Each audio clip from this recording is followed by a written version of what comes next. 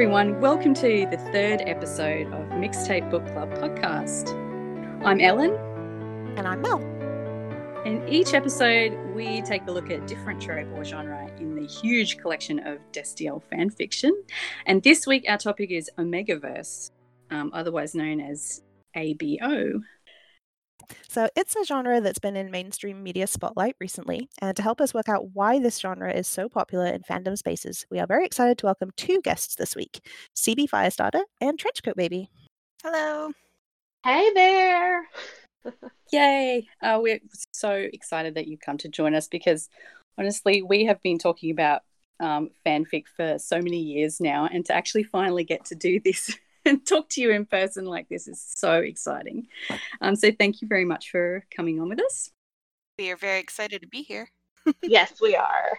Awesome. Okay, so this week we're going to talk about three fics in the Omegaverse genre. And we might also, if we have time, discuss some, like our writing topic for the week will be to talk about co-writing and why we all enjoy a bit of co-writing. Oh, yeah. So the three fics we're going to talk about is White Collar Contract, which is by CB Firestarter and Trenchcoat Baby, No Words by Little Flirt, and Unwritten, which is by Porcupine Girl. Because we're going to be talking about some adult topics in this episode, you might like to switch off if you have like small ears listening. There is going to be some explicit Or if you personally have small ears. Yep. If you have small ears, turn off. No, I'm not going to gatekeep this. If you, My ears are very big. Personally, I have huge ears, so I'm ready for anything. No, not going to gatekeep it. People should be able to curate just their own police environment. yourself. But That's yes. right. I guess first we should really, like, for people who are new to Omegaverse, we should really, like, this is a really interesting and often controversial kind of topic because a lot of people have this impression that it's just basically wolf porn, like, you know, it's just wolves. Which and it can be. Let's be honest, it can be. it absolutely can be. It's many But things. Mostly it's not. I guess we could start by saying that it has been in the mainstream media recently because there was a high-profile court case. There were two authors. One of them had written a Omegaverse book and sold quite a lot of copies of it. And then another author had also written another one. The first author sued the second author for, you know, infringement of copyright. And then a huge battle erupted over who actually owned the Omegaverse and its, you know, the things that go into that. So we're not going to talk about that today. If you want to know more about that court case, the YouTuber Lindsay Ellis has quite a long, it goes for like a whole hour, I think, just talking about the court case and how it all panned out. And it's quite interesting if you're interested in copyright law and like fandom, kind of the legality of it all. So I'll put a link to that video in the blog post so you can have a look at that. It also explains a little bit about what ABO actually is, but a much more comprehensive like description of what it is on the FanLaw page on fanlaw.org. So we've got a little bit of a summary of what it's about for you today so that we can talk about it a bit more after that. So Omegaverse, as far as we can tell, began with J2 RPF, so real person fiction, back in 2010. And it was an extension of some already popular tropes that were popular within that ship. And it very rapidly spread to many other fandoms and pairings. Currently, so as of March 2020, which is the last point that we had data for, according to FanLaw, Supernatural has the highest number of fics tagged as Omegaverse or ABO, which was 5,971 of them. Which I'm actually surprised that's not high. Yeah, I'm surprised that's not higher. I honestly thought that would be higher as well. Uh-huh. Yeah, I find that surprising. It Yeah. seems kind of low. Well, because alone, like, until we've written like 4 or 5, I guess, total between us. So that seems like it's like a, you know. Anyway, sorry, continue. Yeah. So yeah, definitely did think that would be higher, and it seems to be, at least in my impression, it's growing more popular. So we see like more and more ABO fics now than we used to. Mm-hmm. Yeah. Okay. So 90% of those fics are tagged as MM ships. Probably due to the fandoms where the trope is most popular, because Supernatural, Teen Wolf, Sherlock, and the Marvel cinematic universe all have a lot of gay ships within them. So Yeah. that's Yeah, they probably do. explaining that. The Fowler article also suggests that while individual elements of the genre may have been present beforehand, so for example, if you isolate MPreg or the use of the words alpha or omega, the biological kind of social elements, they've been in place a lot longer. But that J2 RPF was really where it first came together as Omegaverse officially. Yeah, I mean that's what makes ABO what it is the fact that there are those separate biological secondary genders and the societal divides between them. So commonly, I mean, it's really up to the author at this point to include any of these different things that they think that they would like to include. But commonly, apart from the obvious alpha, beta, and omega secondary groupings, genders, it can include any of the following. So we've got heat and rut cycles, knotting, which is like a canine kind of mechanism where the penis swells up and gets stuck inside the female. I don't know, I don't want to go into too much biology here, but you know, it's quite distinctive to the canine kind of sex. Canine species? Yeah. We've got the production of slick by omegas, so self kind of lubrication. We've got MPreg, or at least the ability for male omegas to produce offspring. We've got scent bonding. We've got pheromone production, which makes different people smell different. Sometimes you can tell what emotion they're feeling because of their scent. We've got the concept of true mates and, mating for life, mating bites. We've got such a great big list of sort of tropes and elements that go into this. And really, the physiology of the whole thing is quite fuzzy.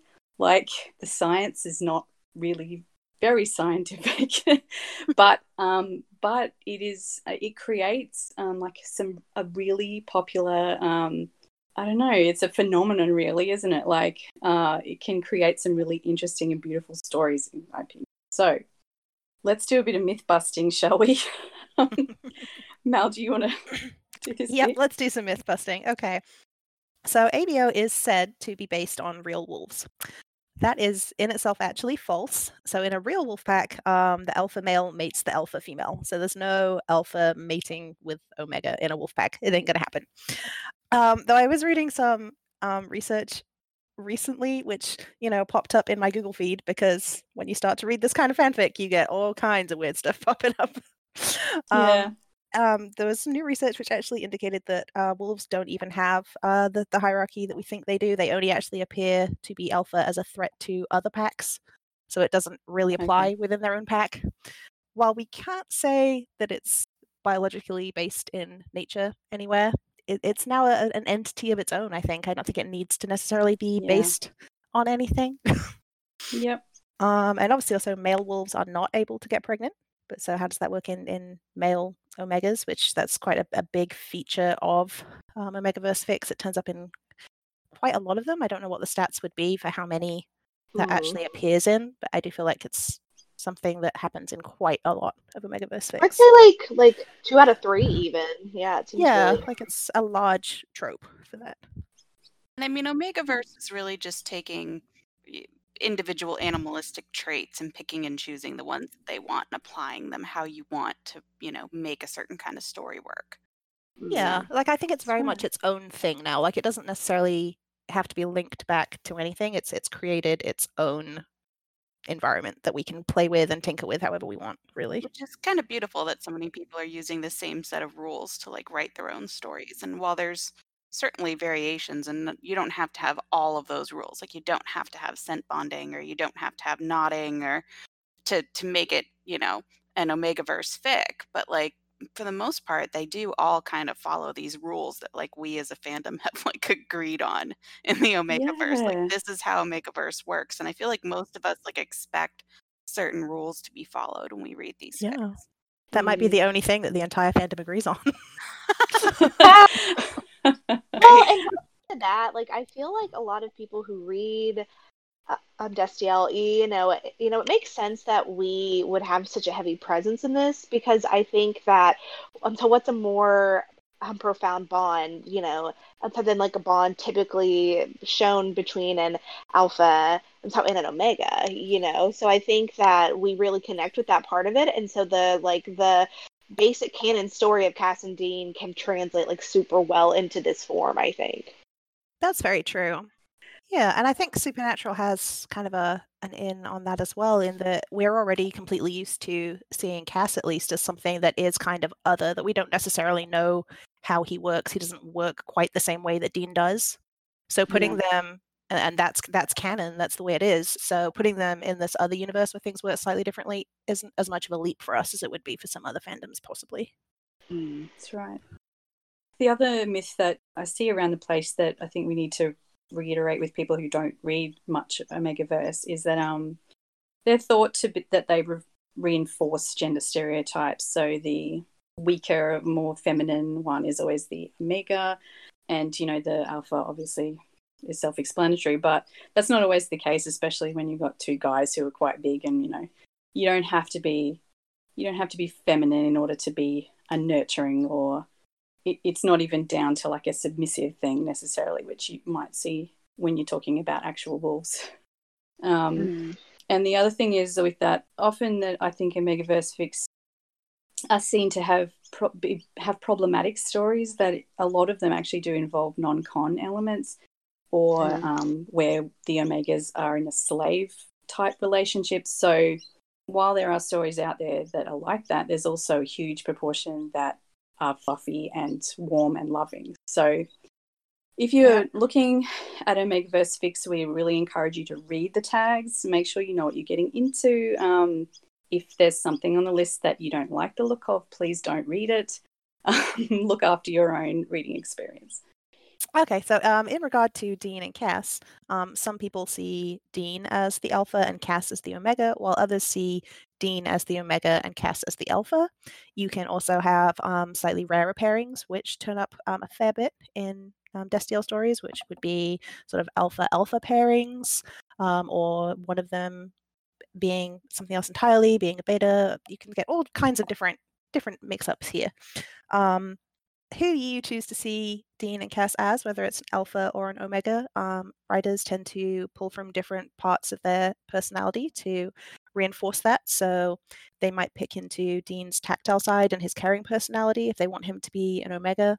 If they want Cass to be an Alpha, they might key into that protectiveness that he showed, particularly in, if we think about early seasons Cass rolling in to try and take over and protect Dean and save him from the apocalypse. They might key into that if they want for the Alpha side. But they also have other traits which make them work the other way as well. So it's very much a matter of preference, and there's something out there for everybody. Yeah, and I think the best kinds of Omegaverse fics, though, are the ones where, Dean is still Dean and Cass is still Cass. Like, their secondary gender is a part of who they are. It's not necessarily the thing that fully defines them. So, I certainly have a preference for which one I like to see as an Omega and which one I like to see as an Alpha. But, like, if the fic's well written, like, I feel like, and those characters are still kind of true to themselves, that either one could be either role very easily to me. Yeah, because they don't have to necessarily, like something I'm sure we'll go into in more detail when it comes up, is just because their gender says one thing doesn't mean the writer is going to write them that way. And part of the fun of it can be having them kind of push back against those secondary gender roles. Yeah. Yeah. Well, and to me it's super interesting how, I'm not sure how y'all write, but it's kind of like I almost pick like which season a character I want to try to portray. And so, like Cass, when he is Steve and he, works at the gas station and he has his little hoodie and he's homeless and he's like kind of like sad and distraught, like that works well, like to like the like stereotypes of an Omega, right? But like I think I love to write like season 4 Cass, like total I'm badass, like just kind of like a soldier. I'm very confident, and so whoever is I'm so writing so can really have like a huge kind of impact on how those characters are portrayed, I guess. Yeah. Very true. I always tend to pick a season when I write those characters as well. And it has. I think that applies to almost any fic, probably. I definitely do that, whether it's the Omegaverse or not. That's exciting to me because I totally thought that I was like I'm the only one who like chose, like who kind of chose a season vibe, to go with. So that's exciting. That's something that we do in almost all fics, so, or at least I know I do. So it just kind of proves that Omegaverse really isn't that different. We're not changing who the people are. We're just, in some Just instances, changing their highlighting situation. different aspects. Yeah. Changing the environment that they're in more than who they are. But I think the point that Ellen was trying to make earlier too is that some of the things that people, tend to not want to read this kind of fic is because they think the characters are going to be out of character. You're going to have an Omega Dean who is, maybe overly feminized or weak or far too submissive. And if he is all of those things, then he's not going to be himself. And you kind of aren't writing Dean anymore. You're writing a new character.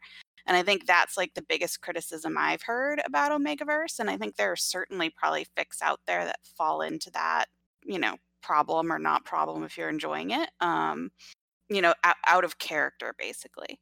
But I have found at least that that's not true in the majority of the Omegaverse that I've read. I feel like they stay true to character. If the fic's good and the fic's something that I would want to read anyways, most of the Omegaverse I've come across doesn't have that problem. So I think it's just a matter of finding the right fic. So, CB, I was just going to ask you, you obviously you've written a fair few of these now, and you do a lot of reading of ABO as well. You're the one who usually recommends them all to the rest of us. Usually wrecking the ABO, yes. Yes. What is it about the genre that you think really appeals to people? Like, what's your favorite thing about it, I guess? Oh, I've thought a lot about what I love about Omegaverse, and I think there are some really just basic things which you don't have to worry about quite as much prep, and the sex smut writing is a little easier. Let's face it, like male anal sex smut can be difficult to write, and there's a lot of logistics. And with the ABO verse with an Omega, it's a lot easier. Everything's smooth, everything's pre-lubricated, everything smells like roses.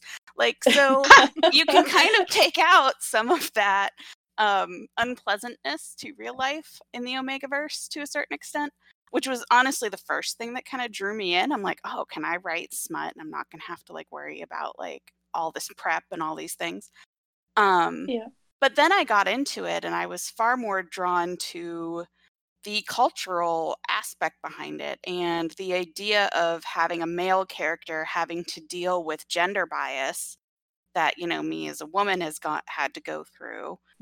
And seeing how they cope with it and seeing how they deal with, having masculinity, but also being kind of maybe put in that box of femininity with being an Omega. So like the idea of holding two genders and trying to stick to two different kinds of gender roles, or, being a male and being an alpha and having to be hyper masculine and maybe not feeling that way. And I just feel like as a writer and a reader, like it gives you so much scope for plot device where you can put them in any kind of universe with any kind of, gender biases and political problems and social problems that, based on their gender, they're going to have to navigate through that world on things that are acceptable in that society or not, and figure out who they are as characters around that. And so just storytelling wise, I love that aspect to it. I love watching the characters figure out who they are, and coming to accept who they are is always to me like a big part of the ABOs that I write and read. It's like they need to be like, yes, this is who I am and I accept it and I'm okay with it and it doesn't make me lesser than or not good enough. And I don't know, I feel like in my heart that just makes me feel like such joy reading that kind of story, or writing that kind of story just feels good. Yeah, they often go through it, don't they? Like during like a few of the fics I've read, they will go through the process of either presenting or whatever the terminology is, finding out their Omega, and John's upset with him or whatever, like it's the whole acceptance thing that's going on. Exactly. And I mean, I think we see it a lot in non-Omegaverse fics with characters discovering their sexuality, Coming to grips with, figuring out, which is something I think a lot of people, discover around puberty about themselves if they don't already know, which I think a lot of people know that about themselves younger. But I think I like the way that Omegaverse tends to have its characters find out their secondary gender at Yeah. that like puberty, that hard stage of life, right? Um, and I think it's interesting to have that ability to kind of take a white male character and kind of put him in that difficult position of having this secondary gender put on them and, having to deal with a world that might not treat them the same because of it. And so I think it helps, at least, coming from it as the view of a woman, it can kind of help me relate to that character a little bit. Like, they might understand a little bit more as a character, like what it would feel like to, maybe not be as respected because of a gender. Or so instead of having to like, put that social pressure on them because of sexuality, you can kind of put that social pressure on them because of a gender, and then kind of see them succeed and grow and move past it, which is like the goal. Yeah. So I think my favorite Omegaverses always have that aspect to them.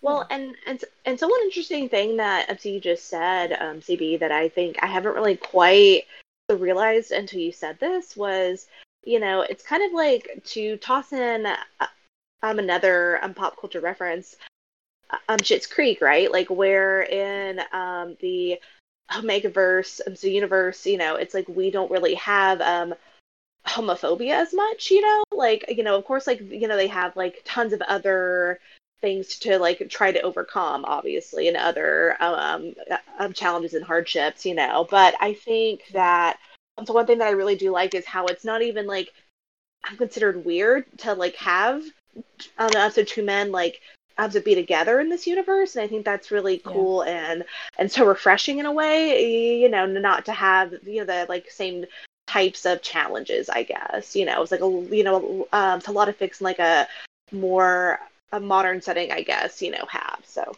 I guess that's what we've got in Unwritten, I guess, is two alphas, and they are treated like a similar way as like a gay couple might. Exactly. But anyway, we'll come to that. So anything else we want to talk about ABO in general before we get into the fic stuff? TCB, did you want to add anything about your favorite parts of the genre before we went on?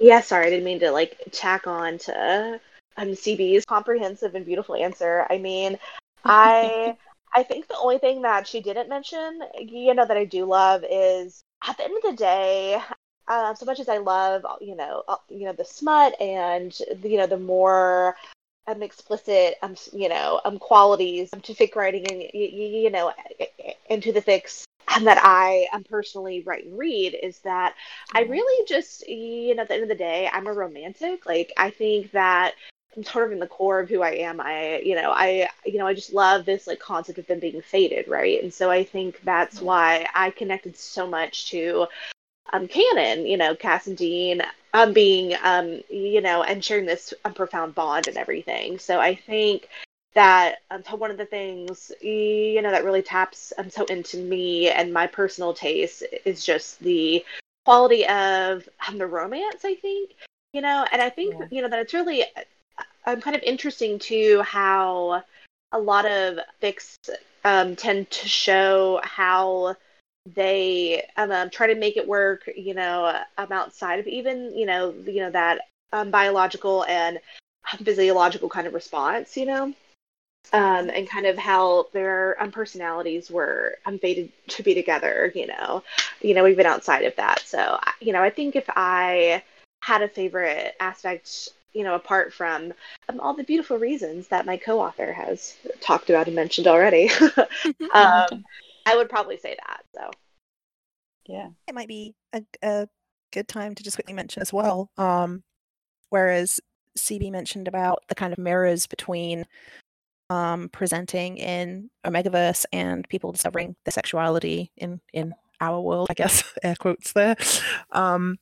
It's also a very unique experience for a lot of non-binary people to read ABO fic. And I've spoken to a couple of people previously who've kind of explained that it's interesting for them to see characters they love put into this kind of this world where they have this rigid expectation of gender and secondary gender, and then see how maybe that doesn't fit them and they fight back against it, and they have these different thoughts and feelings that some of them can relate to in a way, that they are not necessarily what certain parts of their body might look like. There's more going on there, both on a hormonal and chemical level and also on a personal level, and that's something we don't get to explore much outside of Omegaverse. There are a few fics that do, which is great, and we should look at those one episode, but I do think within Omegaverse we see a lot more exploration of that than anywhere else. I'm not sure if we've got... I know there are some fics out there that have one or other of the guys as like a trans secondary gender type thing, where they started off as an Omega and they worked out that they actually would rather be an Alpha. I've seen a couple like that, but I don't know if we've got any on the list at the moment. Might have to go and find some and add them just to be... I feel like I read one pretty recently. Yeah, I read a fic in a different ship, actually, just this week, where one of the characters was born Beta and very much in love with the Alpha, but they couldn't bond. And the Beta ends up under a spell and they become an Omega, but then they can decide to break the spell or not. And so there's a lot of them deciding which gender they want to be. Because it becomes a choice, and they're like, well, I like the gender I was, but I couldn't have the thing I wanted when I was that gender. And them trying to decide what feels true to them, and their partner kind of being like, I accept you as either. I just want you to be who you feel you are. And it was a really beautiful story, and I really actually loved reading that. And I will say, though, the author left it open-ended at the end, and I don't know which gender they picked, and it's like driving me a little insane. Because they ended it with basically like, I love you, and no matter what you decide, I'm going to support you. And then the character does something and you don't know which gender they ended up as, and they just kind of look at their partner like, I love you and I love you too. And it's like, is this what you want? And they're like, yes. But I'm like, but which did they pick? Yeah. So it was a great fic, and it was a different ship than Destiel. But yeah, that exact idea that you were talking about, Mal, about gender identity, and I think that can really be beautifully explored in Omegaverse. So, have you guys ever read any Omegaverse outside of Supernatural fandom? Because I haven't. I'm just curious to see if it's any different, like, or if the same kind of things. Maybe we can ask the audience if anyone has any to recommend. Then please do let us know. But yeah, we should really talk about some Supernatural fics, shall we? Yeah, let's do it. Okay. The first one we've got on the list is your very own fic, White Collar Contract by CB Firestarter and Trenchcoat Baby. Was published earlier this year. It's finished now, though. It's clocking in at 165,000 words, and it is explicit, quite explicit. I think, CB, you were going to read out the summary for us? Caught between the lesser of two evils, Omega Dean Winchester is thrown into the orbit of Castiel Novak, a gorgeous, older, and incredibly wealthy businessman, and perhaps the only Alpha who wants him for his brains and not his body. Castiel has no interest in bending Dean over the nearest surface and fucking his brains out, which is a first. Not that Dean cares about the Alpha's lack of interest. Nope. He couldn't care less. So cheeky. So cheeky. He's cheeky. Well, such big stuff happens right in that first chapter. You don't want to spoil it too much, but yes. But my dear co-author Trenchcoat Baby wrote that summary, and I love that she put some like Dean denial right in the middle of the summary. Yes. Just like in complete denial, even in the summary of the fic. That is a good point. It's adorable. And what's so funny is that so you wrote him like. I'm pretty sure that he was like, I'm so attracted to Cass, by like chapter 3. And so that summary is probably like, like a moot point almost immediately, but I still love it. The very start of the whole thing. He falls really hard, really fast in this fic. But who can blame him? And so Alpha Cass is just...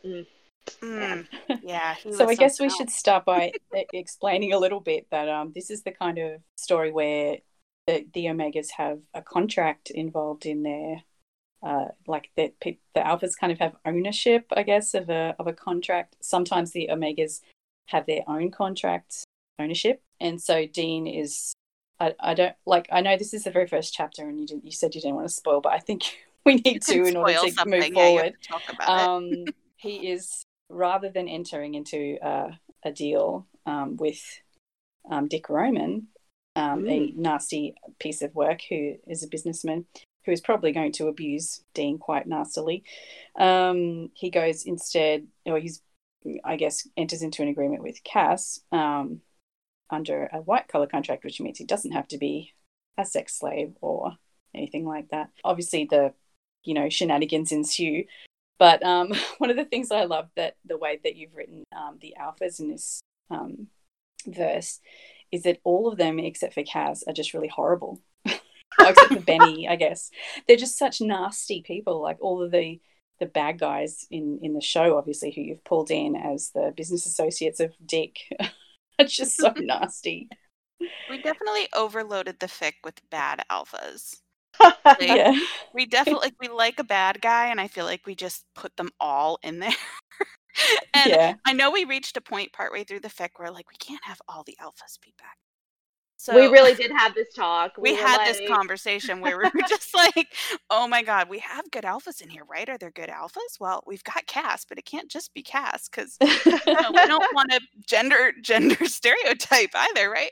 And I mean, Jo is in the story and she's an alpha. Oh, yeah. And Benny is an alpha in the story. You have Nick too, right? And Nick is also in the story, and he's an alpha. Yeah. Yep. So we've got and I think is Jody an alpha? I don't know if we really gave her designation. I think she is. But yeah, there are a couple of good alphas, but like you're talking about like 4 good alphas against like probably 20 bad guy alphas.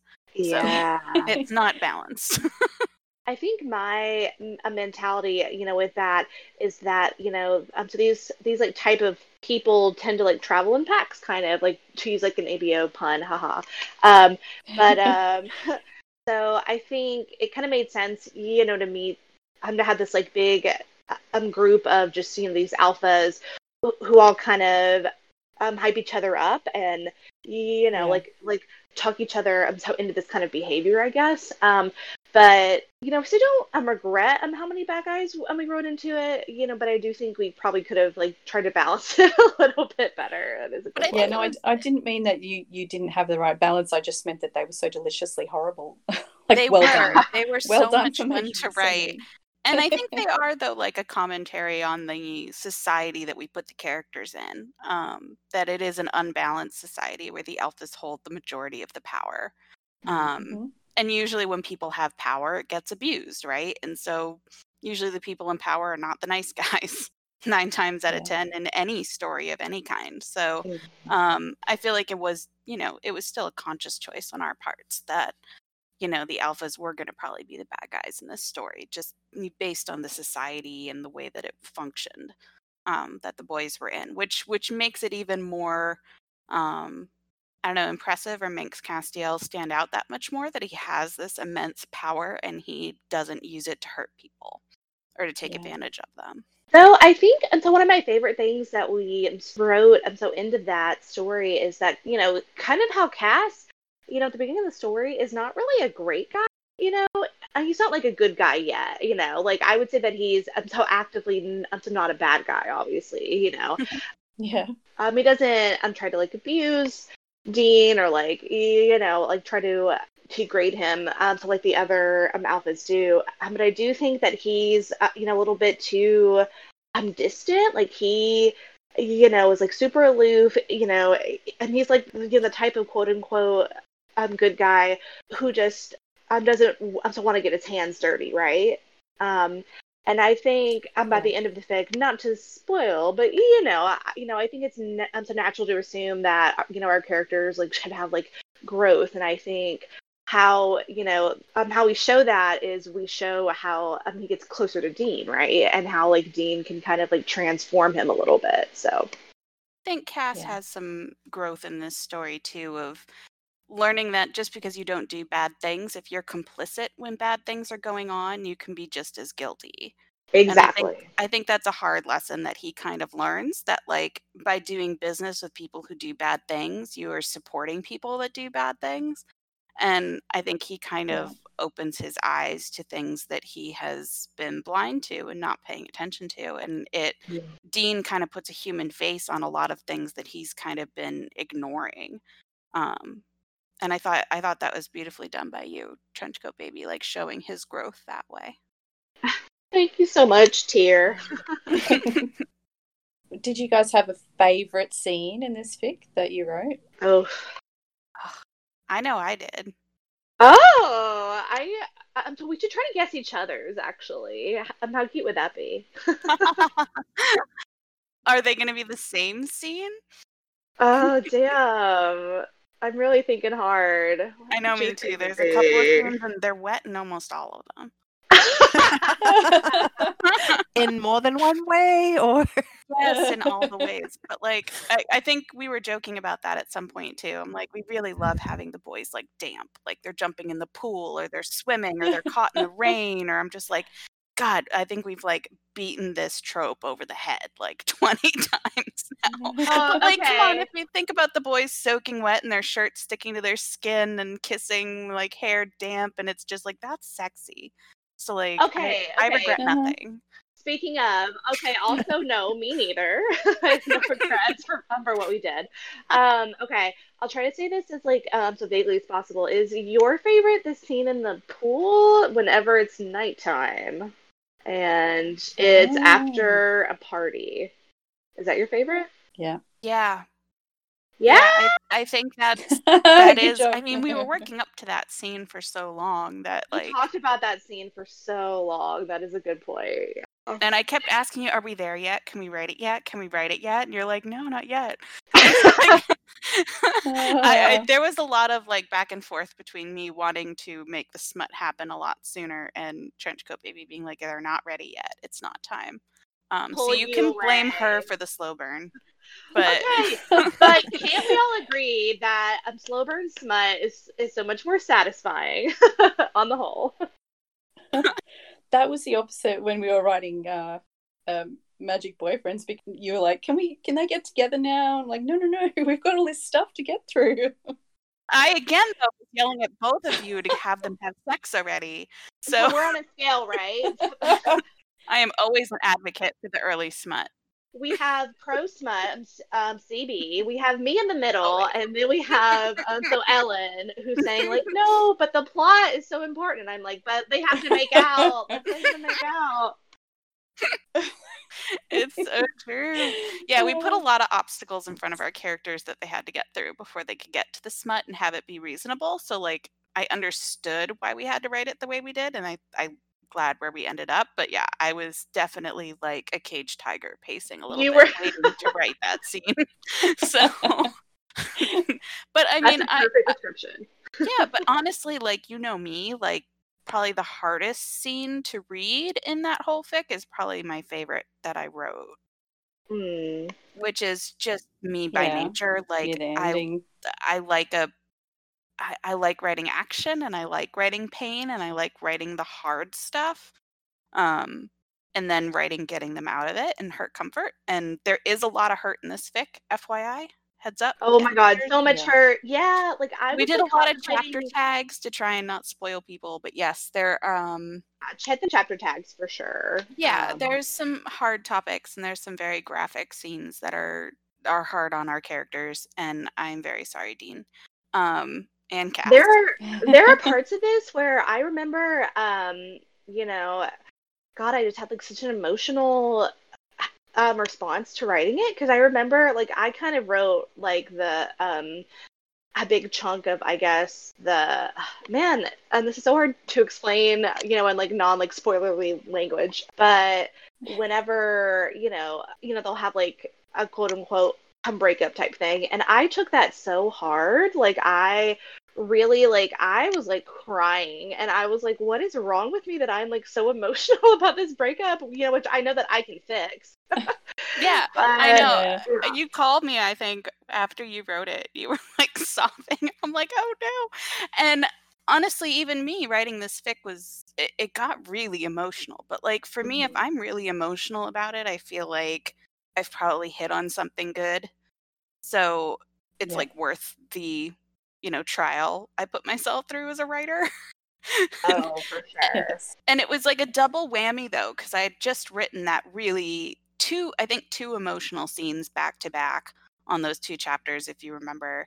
And Mhm. like just, my character that I was writing from was in a lot of fear and a lot of pain and a lot of, just suffering really and struggling so hard. And so like I'm struggling writing those things. And I think then I read the one scene that made you cry that you wrote, and I was like, oh my God, I'm done.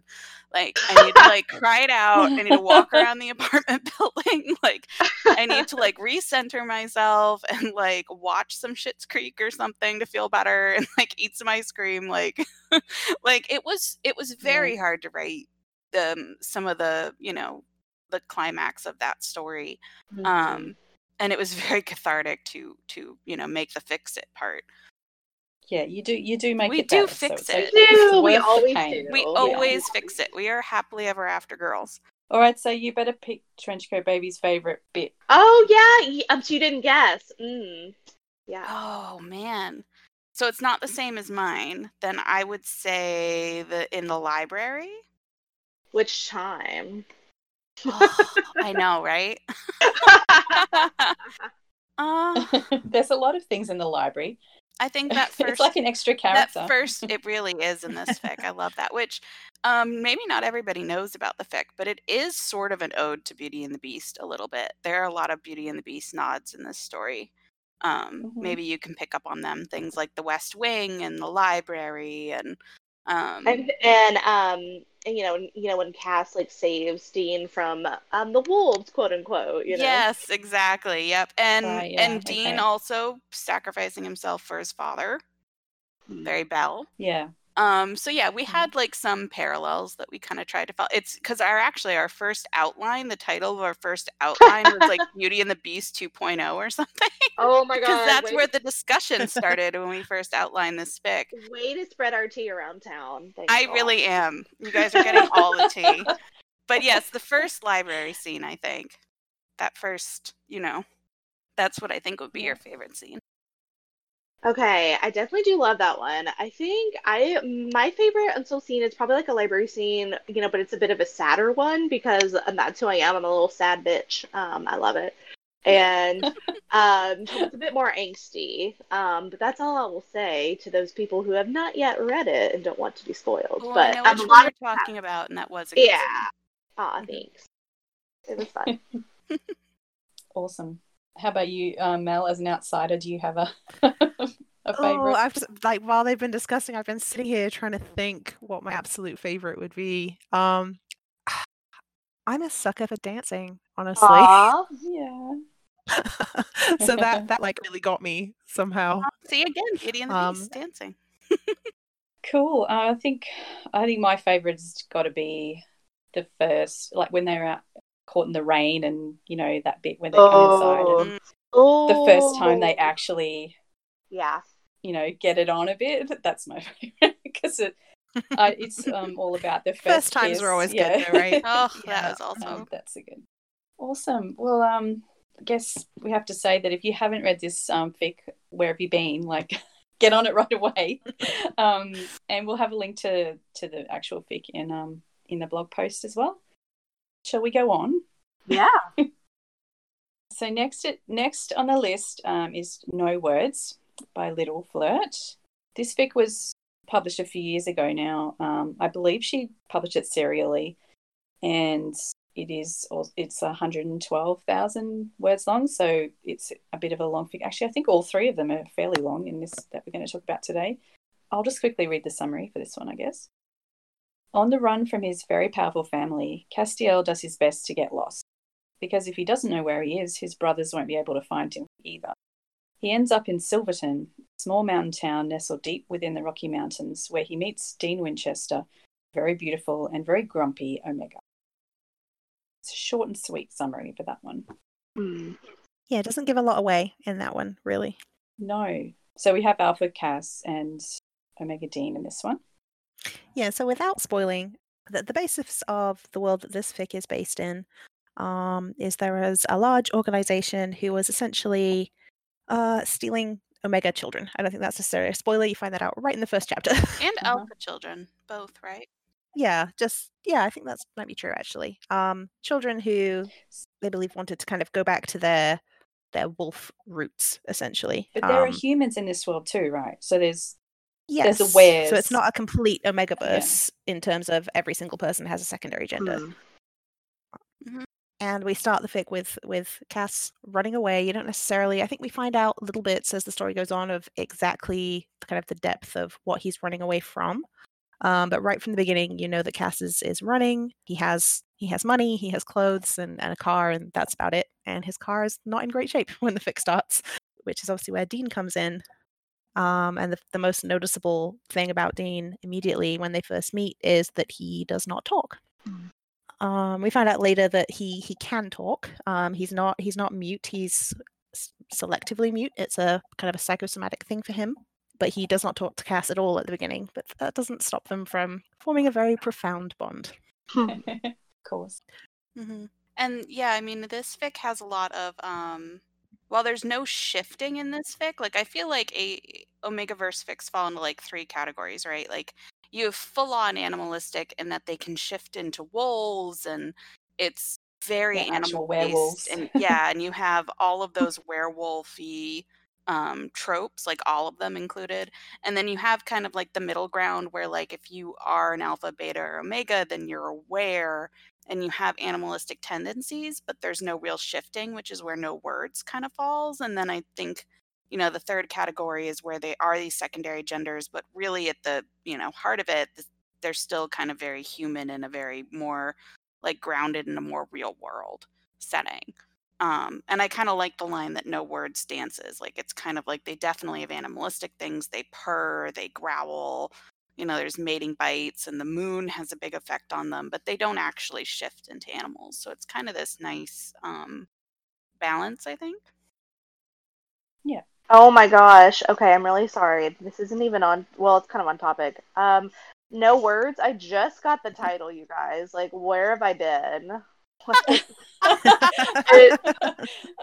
It just snapped into place for me. I was like, okay, anyways, continue. Well, you couldn't remember what it was about a few minutes ago, so that's okay. Okay, well, thanks. That does help me. You're doing better. But yes, no words. No words. Dean can't talk. And so perfect. So did any of you guys go into this fic and kind of have this moment where you were worried, like knowing that Dean was going to be mute, and you're like, how can this character possibly be like Dean if he's mute, right? Because like Dean is just such a bright personality, and like his jokes and his laughing and his his sarcasm and all of that is just so Dean. It's like when I first started pop culture. I was like, there's no way he's going to seem like Dean, with his personality is a little bit muted, to use a terrible pun, he's not as bright as usual, but it's still there. But he was still so Dean though.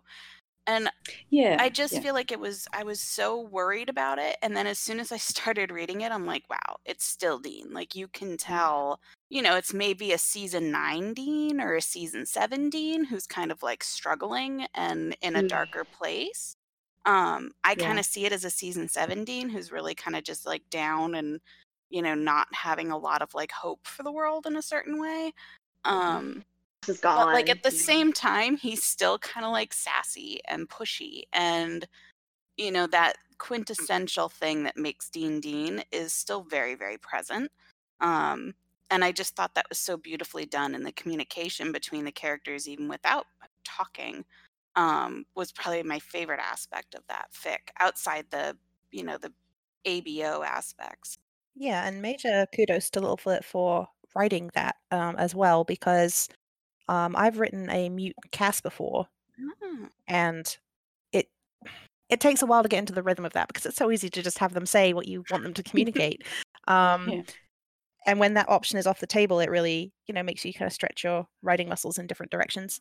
And I think she did that so well in this fic. Yeah, that's a great point, Mel. I was going to say something about that too, because I really think that the way that I get into writing Dean is like through his dialogue, right? I think his voice is so distinct and so fun to write. And so I think that it had to be a huge challenge for her in trying to like get into his mindset almost. I think that she did a great feat, in trying to have that, and trying to bring forth his personality through body language and thoughts and that sort of stuff. And I think that was done so well. So. Well, which is where she utilizes the Omegaverse, right? Because in Omegaverse, they have other ways of communicating than words. They can sense each other through smell and body language. And I think the scenting's really big in this fic because they can kind of, sense when one of them is distressed or happy or sad or aroused. And because of that physicality, you don't need to have words for, an alpha to tell how an omega is feeling and vice versa. So I think that definitely the two married really well together in this fic. Oh, married. Good. A good verb choice. Cute.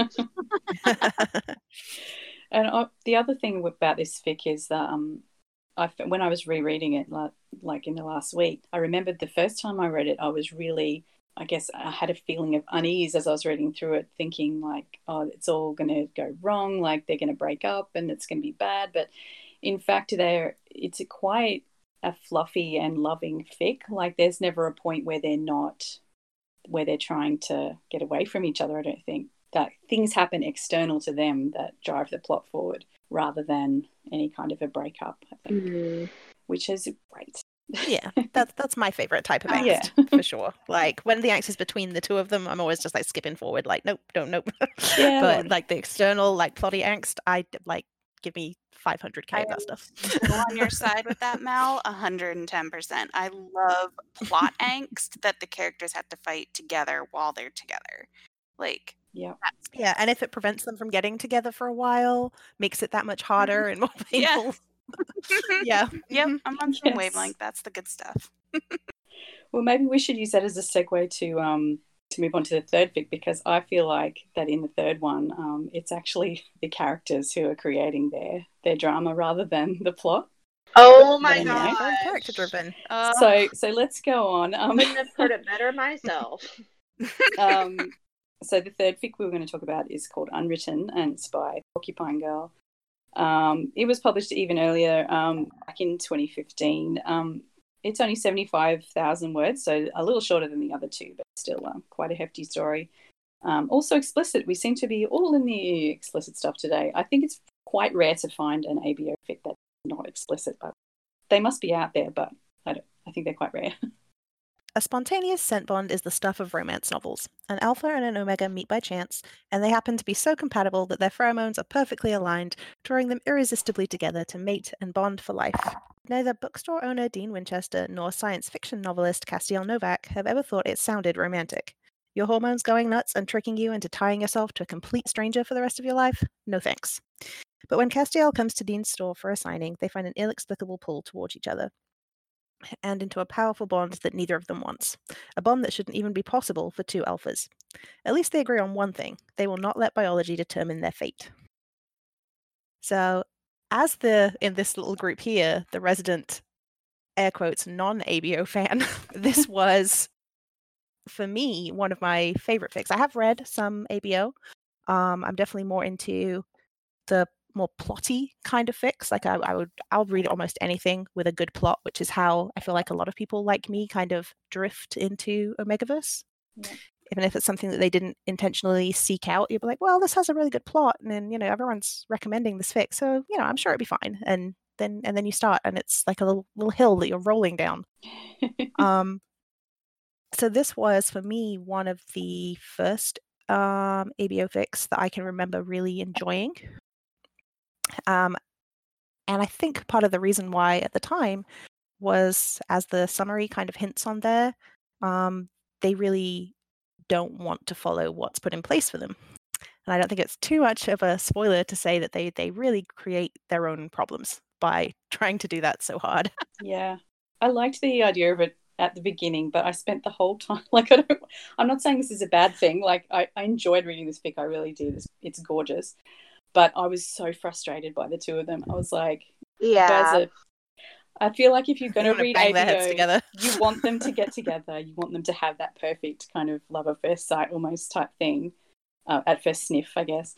And they just didn't, and they chose consistently to keep staying apart because they didn't want to follow their biology, and it frustrated the hell out of me. Yep, you just want to grab them and shake them. Idiots to lovers, really. Yeah, It just... yeah, absolutely. Well, and plus I think it's really interesting because I think all of us here are really into two-person into love triangles, and and so this almost had that like same sort of setup where it's like they are being kept apart. They can't like see each other. They're like trying. Like until we're like the reader is like trying to like push them together. The characters are kind of like coming farther apart. At times. And so I thought it was interesting how I love it, the two-person love triangle, but I get mad at them, when they choose to like make that happen to themselves. You know what I mean? Like I was like, you guys are clearly perfect. Like you should just be together. Yeah, they made the problems for themselves in this fic for sure. And it kind of, They definitely did. kind of like I don't know why I keep envisioning like Mario Kart, but like when you throw the bananas and you spin out of whack, like I just see like Dean and Cass throwing bananas in front of their own cars and just like constantly stalling themselves out.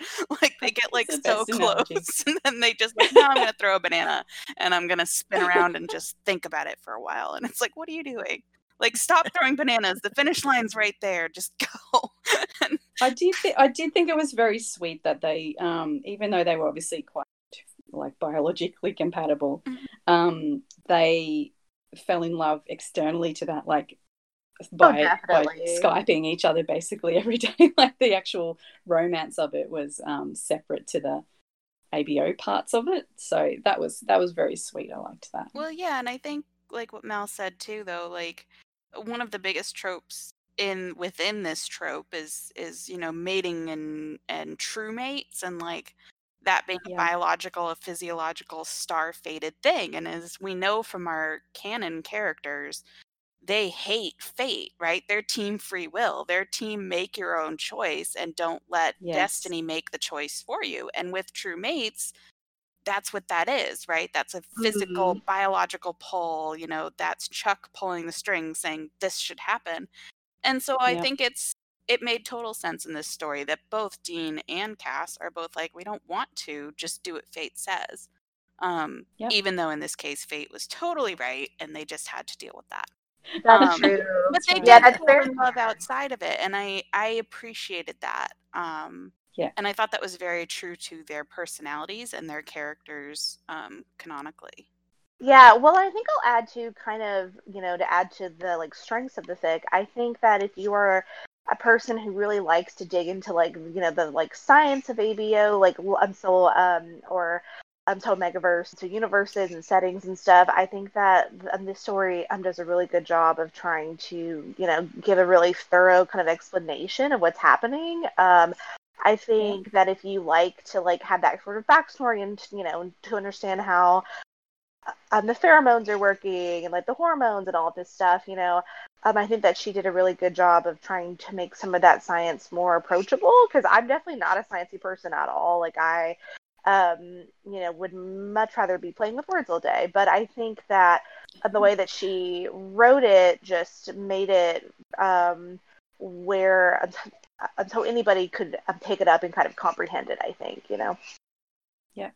Yeah, and I think that sciencey part, it's probably not a spoiler to say because it is in the tags, becomes very relevant towards the end, where there is like a very kind of angsty twist to what happens in this fic. And it didn't feel like you were being kind of buried in the science at the time. It was very much more emotional. Very true. And the other thing this fic does quite well and plays with is the fact that they're both alphas. And so then, as we said earlier, there's the, I guess, the homophobia, but from an alpha point of view. Like, so I guess it's not it's kind of a spoiler, but I think this does have John Winchester's A+ parenting as a tag. So you know what's coming. Like, John doesn't agree.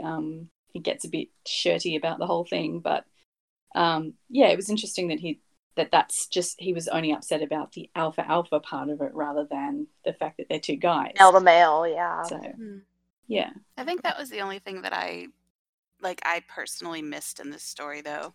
Like, while I love that, like, bucking the trend of the, the alpha alpha kind of representing like a gay relationship in our society, Yeah. um, I I miss the Omega part. I think for me, because, and maybe it's just because I'm gonna make a girl. I like writing from that perspective, and I like the stuff that comes along with Omegas. So reading a story kind of free of that, it missed that dynamic for me. Um, so I almost, kind of read it as its own thing. Like, I don't even know if I mentally really connected it with all the other ABOs or Omegaverse fics that I've read. Yeah, that's interesting. Yeah, because it had slightly different kind of elements to it than a normal or a mainstream Well, yeah, and ABO would have. I think I can understand how people who aren't necessarily always comfortable with Omegaverse probably like this fic because of that, because really two alphas are not all that different than just two regular men. That's a good idea. Yeah, that's a good point. And I think people can get very uncomfortable with the feminization of a male character, and really Omegas are a lot more feminine. So if people are uncomfortable with that, they might be okay with, reading two alphas because they're okay with reading two men. But the idea of having one of those characters have more feminine traits of an Omega physically, whether or not they have them personality wise, makes people more uncomfortable. So I feel like that's probably why this fic kind of dances that. If you're not always in love with Omegaverse, chances are you're going to like this story. I also found this story I really appreciated the found family kind of aspect of it. Like, there's a really kind of strong sense throughout this fic that Dean has built his own family throughout the bookstore that he owns and the people that work there. Yeah. And you get kind of a really good sense of that. And I think, especially for Supernatural, that's kind of a lot of what the show is about. That family doesn't end with blood and all that, and in this case, it doesn't end with pheromones either. So, and I really think that was handled very well in this fic. That there were actually, a fair number of kind of supporting characters and the people that work for Dean, and there's several that kind of get introduced through Cass as well. And it was never overwhelming. It was just this kind of sense of community. And it was also kind of comforting that you got the feeling that those people wanted to scream at Cass and Dean as much as I did. Yeah. So, thank God for Charlie. Charlie was beside herself through most of it, I think. Yeah, I love Charlie so well, once much. Sam knows. Yeah, they're beautiful secondary characters in this story. It was a really beautiful world building. All right, let's there was other fics that we had on our list that we might want to give a quick shout out to. Okay, so this fic, I don't know if it was the first. Like, probably the first one I read was probably No Words, just because CB probably threw it at me and went, read this. Oh, she did that to me. Yeah. I did. It was the first Omegaverse that I read, and then I promptly threw it in everyone I knew's faces and made them. Right. This is called Get a Whiff of This by Bending Signpost, who you may know from other works such as Four-Letter Word for Intercourse, which is not ABO, but never mind. But this one, his ABO fic, is only 27,000, but it's so gorgeous, and he does a brilliant job of it's very bringing Omega Dean, who is doing community service type thing in an animal shelter and is allergic to the animals and can't smell anything for weeks. And then he's very confused by Castiel, who's a vet there. And yeah, it goes on from there, and it's so good. I reread it every now and then just because I love it so much. So yeah. Mal, did you have another one that you wanted to mention? Yeah. One is a very well-known fic. It's a large work in this fandom, that is Tor Valen. It's a fantasy ABO. So there is a lot of world building that goes into this fic. It's done really, really well, in my opinion. Like, you don't feel like you're just having kind of information dumped at you at any point. You explore it along with the characters, but the sheer amount of world building in this fic is absolutely fantastical. The world is fascinating.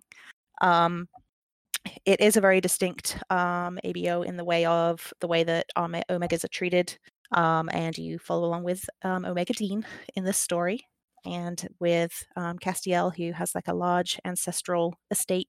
It was, I think, possibly the second or third ABO that I read. So I went straight from. You always go for the big ones, don't you? I know. I'm not sure what this is about me, but like once I decide I'm going to try something, then that's it. I just go in for the giant one, apparently. Because this fic is, let me think, I know it's over 200k. I think it's 228. Yeah. So, and we will link that one on the website if anybody's interested in a fantasy take on ABO. Oh, I feel like you can't talk about Omegaverse and not talk about also like A Hole in the World, which I think Trenchcoat Baby and I both read at the same time fairly recently. Annalise McKell, I think, is the name of the writer on that one. Sorry if I'm pronouncing that username wrong. And that was a really, again, dealt a lot with, there's a lot of court cases and dealing a lot with Omega rights and things like that, which is always like one of my favorite tropes within the verse. So that's beautifully done. And that's a really painful, beautifully angsty, painful story. The writing's really amazing on that. Also Omega Dean and Alpha Cass in that. And again, Into Your Hideaway, I think, is also one that was like really recommended to me early on. Oh yeah, I love that and one too. that's full impreg. There's a lot of like pregnant Dean for like 90% of that fic. So if that is not your bag, that is not your fic. And then, I didn't mention this one to you guys, and I don't know if any of you have probably read this one, but there's Running with the Wolves by Dancing Dog. I think I'm That pronouncing sounds really familiar. Yeah. What happens in that one? I know I've read it to you before, but that is the it's a shifter fic, a lot like your No Man's Land. Oh. So the characters are actually in wolf form for the majority of the fic. Oh, you have told me about this one. Yeah, so there is wolf on wolf smut and human smut. Not that I'm offended by that, obviously. It's beautiful. It's all great, in my opinion anyways. But yeah, it's like a 200,000 word fic. It's like one of those big, long, epic stories, and there's a lot of side characters and side stories and packs and actually, fighting. You know what? And it's on our list, and it's 381,000 oh my god, words. yes, it's so long. It's the longest fic I've probably ever read. It's a big one. But yeah, you do get sucked into that verse, and so if you're looking for something that kind of has like that wolf aspect to it, like they're full on howling at the moon for like 90% of that fic. And so it's kind of beautiful, though, the pack mentality. There's a lot of cuddling and physical contact and taking care of each other. And there's like this huge family bond in that story that is really beautiful. And I really recommend that fic to anybody that's kind of like feeling that vibe. So, well, and so one more I wanted to add. I'll add one to the list really quick. I think one of my favorite modern, like I think a lot of Omegaverse stories, ours included, honestly, kind of take it outside of like our current MC universe a lot of ways. I think we created a lot of parallels, but I think a lot of these types of stories kind of make it feel very separate from our world, right? But I think one of my favorite modern stories actually is Walls. Like, CB wrote Walls Between Us, and I just love that story so much because I love how you worked in, so many class issues and so legalities and kind of to made it feel like you kind of took our world and just tossed these characters into it, and I thought that was a really well done job that you did for that one. Oh, you're gonna make me blush. Agree. I did have one more that I was going to mention, but I think we probably have enough now. Is there too much though? Well, I was going to mention one just because of how different it is compared to a lot of the other ones, because it's actually a canon ABO fic, which is The Smell Before the Rain by Jay Scribbles. Yes. And they're actually the Sam and Dean that we know are thrown into another universe by Chuck. So this is a kind of more recent season fic that happens. And they're thrown into this universe that looks at first glance to be kind of like the one that they know, apart from there are strange militias patrolling the streets. Something's up with heaven. Something is slightly off. And they're desperately trying to scramble to learn about this world that they're in. And then Castiel falls sick with a fever that only Dean can soothe. So you Ooh, guess what's going to All happen. right, I'm gonna laugh. I'm just like, I know what that is. It's really interesting because you get to watch like we know, like reading, like we know what's happening here, and you get to watch the characters like stumble their way through They're like this. full on freaking out about the whole really thing. good. I really want to read that. It is. It's good, and it's probably different to everything else we've talked about because Alfred, Dean, and Cass. So And also them being in a universe where they're not familiar with secondary genders. yeah, They literally end up, I believe, in a diner or a kind of cafe of some kind with Sam, like reading to them from a book, like this is what's happening to you. Of course, Sam will be like Googling it and like looking at the website. It's like reading the like wiki on it. Oh, I that's think horrible. at one point he actually says to Dean, "Don't fuck him" or something like that. Like, Don't do it. Whatever you do, don't do Don't that. do it. You're gonna get stuck So together. definitely check the tags on that one because there are some kind of darker twists to that. So definitely check the tags on it. But it's kind of unusual to find canon AVO, so I figured I would mention that So one. I was going to add to that actually. I know so one other canon to Omegaverse, but it is dark. It's maybe one of the darker things I've ever read. And I sent this to CB, and I was like on my period, and I was like, "You have to read this with me because I'm so upset, and like I want you to be upset with me." We always share the painful fix with each other. We're like, "Do you want to hurt? I want to hurt. Let's read this thing." We are masochists, truly, but yeah, we so it's called Gray by so Valendy. I'm not really quite sure how to pronounce that, but yeah. So read the tags on this one for sure. Like I'm talking some really really dark stuff, but it is so heartbreaking and very beautiful and angsty. So if so if you're into the angst when you're trying to get into this subgenre of fic, I would recommend that one. I think I saw I was on like a thread in like the Destiel Poor on Facebook, and somebody wrote like, I'm giving you like your saddest fix, and I was like, I got one for you, girl. Like it's like that kind of story. So does it have a happy ending? It does. It's 95% sad, and then the last bit is just cuddles, and then a it's like, sliver. and I was like, I don't even know if this is enough cuddling to make up for all that pain, but okay, I'll take it. Okay, let's go on to co-writing. I think I've written with all of you in different combinations, and obviously CB and TCB have written together, and Mal has written with lots of other people as well as me. So we've all got a bit of experience in this. I guess that I just wanted to ask to start with, what is the best thing about sharing a fic with someone, like writing something with another person? Yeah, my experience is probably different because although I have done just fics with one other person, it's generally organizing large groups to write things. Yeah. So maybe I'll like tag on to the end after we talk about like normal, air quotes, normal co-writing. Well, I've got an easy answer for this one. I mean, I've been super lucky that, the people who I've chosen to co-write with, it's been an easy co-write. Yeah. Who you write with makes a big difference. Like having similar writing styles and especially when it comes to like organization and characterization and like tone of voice. You want to find someone that you kind of like blend with. And like, so I've been lucky with that, like getting to write with Ellen and getting to write with Trenchcoat Baby and getting to write with another friend of ours. I've, just been really like, I think I've just been lucky because I know that it's not always smooth sailing for everybody with co-writing. But I think I just love being surprised writing. Mm-hmm. I think like if I had to pick one thing about co-writing that I love, it's being surprised. Because like so often when you're writing on your own, like you're writing both sides of a story, right? Like you're writing Dean's perspective, and even if you're only in one perspective, like you still know what's going on with the other character. But like when you co-write, you can kind of not know what's going on with the other characters. Like I can write Dean, put him in this situation and not know what Cass is thinking and be wondering. And then when I get to read and find out what Cass is thinking, reading Trenchcoat Baby's side, it's like really exciting. Like there's this kind of exciting surprise element. Like, what are they going to do? What is my co-writer going to throw at me?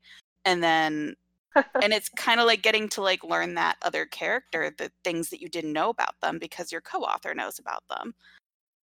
So do you two always do it that way, where one of you takes a POV each? Because Elle and I did it that way as well when we wrote, but I know some people do switch off chapter by chapter. Yeah. Um, Yeah, I've always done it that way, kind of by default, but like just picking a character and writing from that perspective and sticking with that.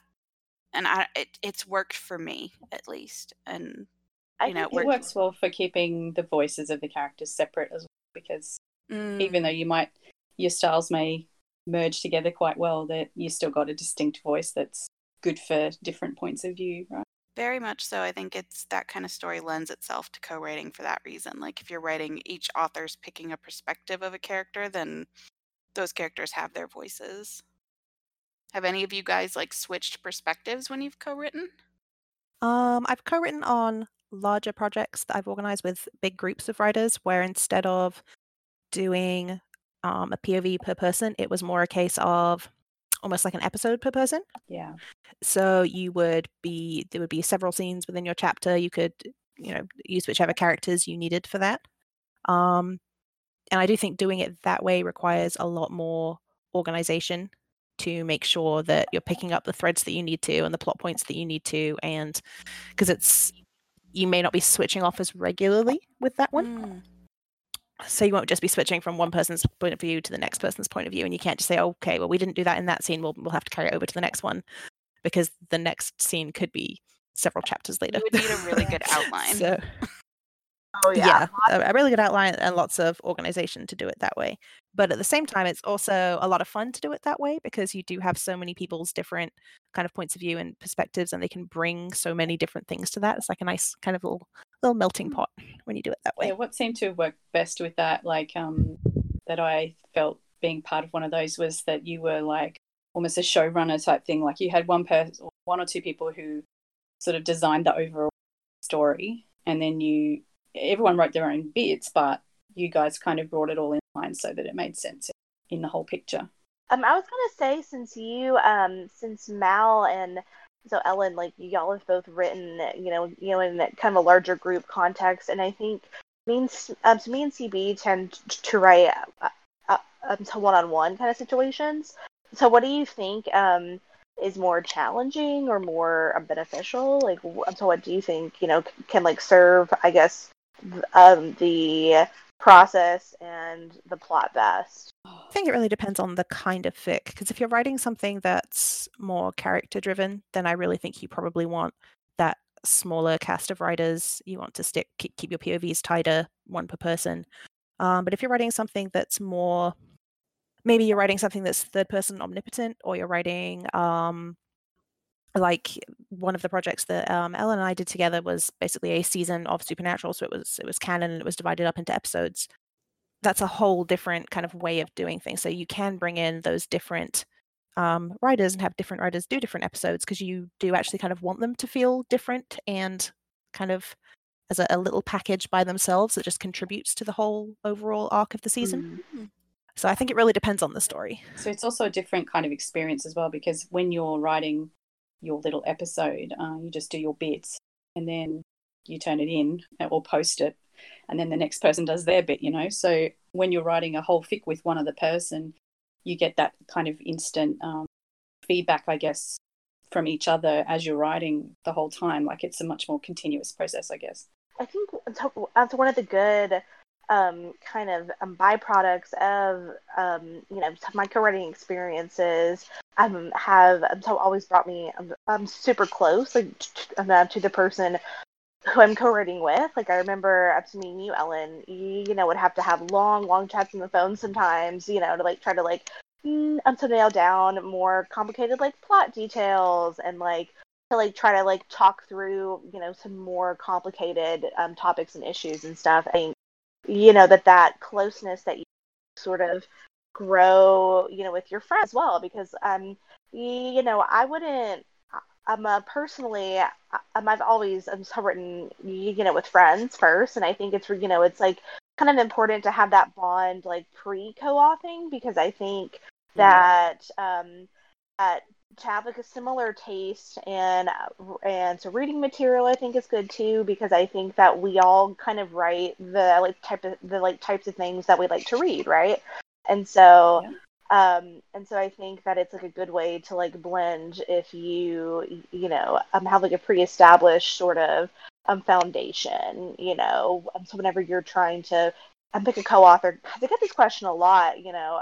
So people ask me, you know, oh, so how can I find a co-author or whatever, you know, and I, you know, just kind of tell them like, just make friends and just like talk to other writers and just, you know, try to connect. And I think that's like a huge part of trying to co-write is, you know, just trying to find your crew of people who you to really have a lot in common with, you know, and that you can have some fun on the page with, you know. Yeah, I think that's the main thing. Like a lot of, well, I think pretty much all of the fics that I've written with other people have been like a spur of the moment, like you just chatting, shooting the shit on Discord, whatever, and then suddenly you go, hey, you know what, we should write this, and off it goes, you know. So it's really important for like, rather than having like you can certainly do it in the way that I have an idea, I don't feel like I can write it myself on my own. I'll go and ask other people if they want to help me. That's definitely one way to do it, but also to have a spontaneous kind of hey, what about this idea? Let's, you know, try it out. I do think though, like I think people who are hyper structured with their writing will probably struggle a little with co-writing. And you should kind of like have an idea of if you're going to co-author with someone, like what's their writing style. Because if they're very like regimented and they need to have an outline and they need to know every scene and where it's going to go and how it's going to fit together, and they can't really diverge from that, and you're someone who wings it, you know, you're not going to work as well with someone who has like a regimented schedule. So like knowing that before you get into it and end up frustrated with each other, I think is really kind of important I don't too. know. I think that's the way that does work. If one person's rigid and the other one isn't, that's fine. But if you have two people very rigid, oh, that is very true, who Hot can't take. deviate Okay. from their well, I'm just saying that I know that Mel is quite structured. She always has an outline. It's quite detailed. You like work out exactly what's going to happen. It may change as you go through, I know, but Yeah, whereas, like you got to keep a certain amount of flexibility in there. But if I think if you were someone who had the idea story a certain way in your head and you weren't willing to change, then that could be really frustrating. Then you need someone who's flexible to kind of go with the flow with you. Yeah, I don't think it needs to be someone you're comfortable enough with that you can, I won't say challenge them on things necessarily, but at any point in a story, you're always going to have options for how you go forward from that point. And I think you need to be able to come to like a mutual agreement on where you're going to go. Yeah. I mean, I feel like when Trenchcoat Baby and I wrote our first co-fic together, when we wrote Waiting on a Signal, that was such a, I don't know how any other way to say it than winging it.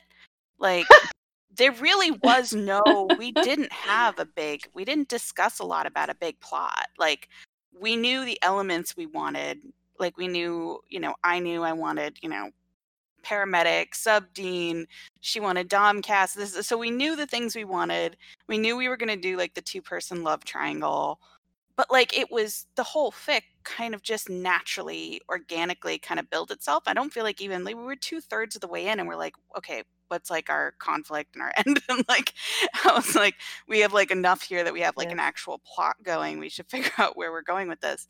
But like there was something very relaxing about that style of writing for me, where we were, you know, and it was certainly, I know it's like a hardcore BDSM fic, but it's actually a pretty fluffy and light fic. There's not a ton of angst or pain. We would put each other in situations writing wise and stop mid scene and then make the, you know, your co-author basically pick up on the next scene, which like I think is harder, but also fun. Like you're dropping like, this is where they are, Dean's in panties, here he is, you go. It's like, so versus like versus writing and getting all the way to the end of a scene and completing it and letting them start a new scene, you're writing, you know, you're switching perspectives mid-moment almost.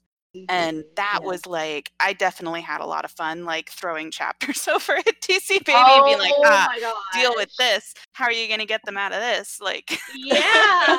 and it thanks was for kind of that. like, it felt like a game almost writing that fic. It did. Because I think we were just tossing it back and forth, and it was just like a volleyball match almost. We're unlike, White Collar that we talked about, which was much more plotted out, and we knew where the story was going to go and things we wanted to see for growth. It depends on the fic, right? Right, Like if yeah. you've got does. a It plot has in mind, to. then yeah. So we wrote them back to back, and we both wrote them together, but like it was a very different writing style for both of them, I feel like.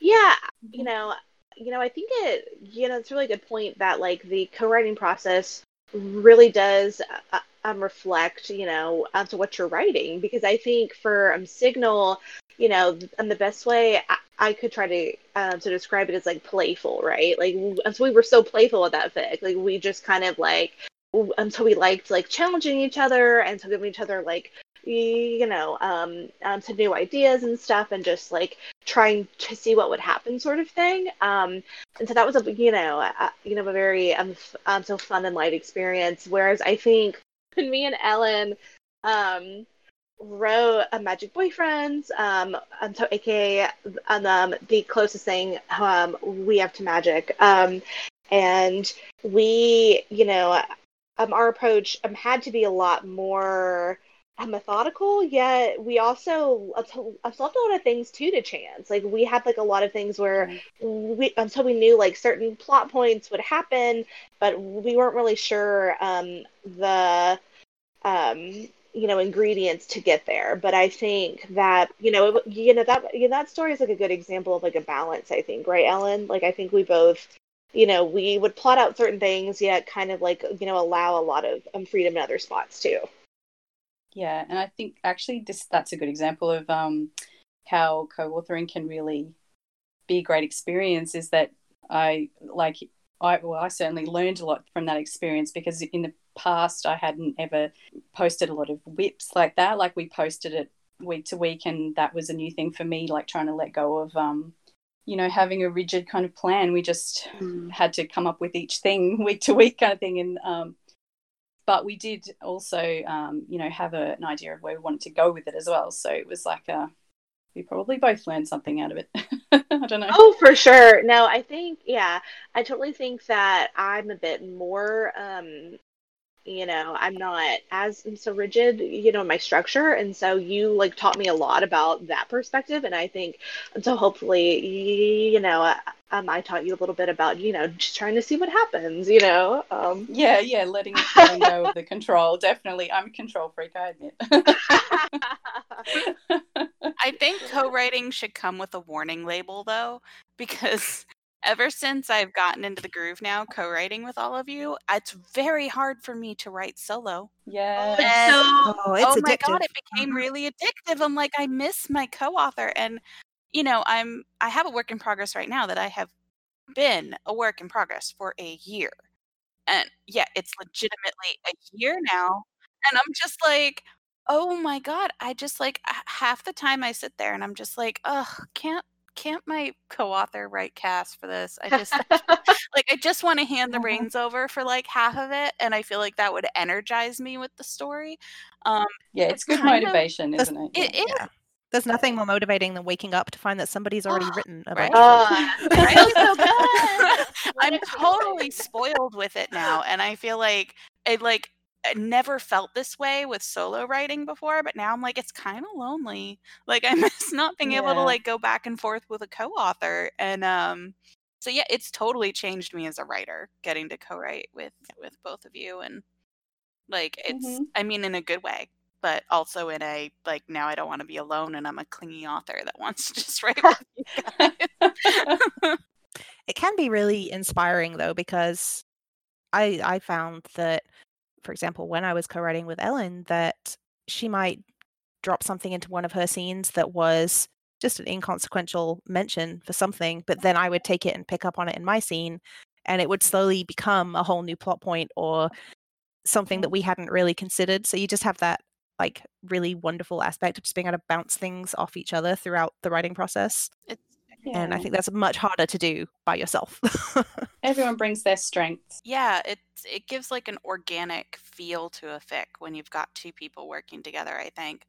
Well, I think, there's something really powerful about having a person who's as so equally as invested, into the story as you are, because, I think beta readers are like amazing, and so y'all are like, have all been my beta readers before, and so beta readers can give great content and feedback and edits, and all that is so important. But I think that so having a co-author is a bit kind of like having like a partner in marriage or something. You know what I mean? It just feels like you're just like trying to create this thing together instead of by yourself and having like your so Aunts and uncles come by. You know what I mean? Like that's kind of how it feels like to be a beta reader. It's like, oh, I love you, and like but you're not up to my story at the end of the day. Yeah, definitely. And the more fic, the better, right? Right. Okay, well, I guess we should probably wrap things up for today. Okay, so I guess we should firstly say thank you very much to CB and Trenchcoat Baby for coming to talk to us today. Thank you. It was a joy. So thank glad you that for guys having had us. on. Yeah. The co-writers say in unison. I know. Yeah, right. Also, P.S. Mel, I want to do some BDSM with you one day, so I'm just gonna add that in there. Let's add each other. Oh, that's quite a proposition, isn't it? You did just say that this was like a marriage proposal, so I'm not sure how I should answer. I'm down on to one knee, and I have a whip in my hand. So what do you say? Oh, baby, let's do it. Please join us for our next episode of the Mixtape Book Club on the 30th of October, when we will be bringing you the best of the spooky and horror fics, just in time for Halloween. Ooh, you will indeed. Woo. And so you can contact us in a multitude of ways. We've got all our different social media accounts, which are all at Mixtape Book Club. You can find links to everything we've talked about today on our blog, which is mixtapebookclub.com. And you can get in touch by emailing us if you want to as well, contact@mixtapebookclub.com.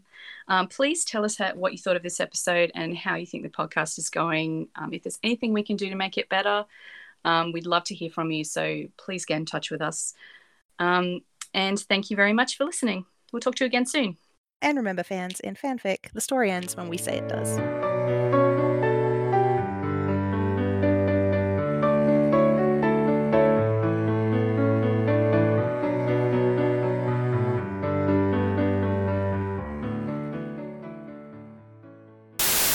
Pause. Anything Is there to like add? a squeaky toy in the background? I feel like somebody's squeaking. Somebody's squeaking, and I wanted to tell you guys in case it came up in editing. You know what it is? There's birds. Okay, it's me. Oh, There's it's me. There's baby birds outside the window. I was going to say my bed squeaks, but I promise it's not squeaking that rhythmically right now. Oh God, yeah, that would be concerning. Mal's like, speaking of until Omegaverse, I'm reading right now. No. I'll save that for after, okay? Much I don't know if I'm going to appreciated. be able to remove that from the actual track, so we'll see. Oh no! Oh good, can't wait. Keep it in. This is so TC Baby. I'm reporting, and I'm the pervert on this podcast. Excellent.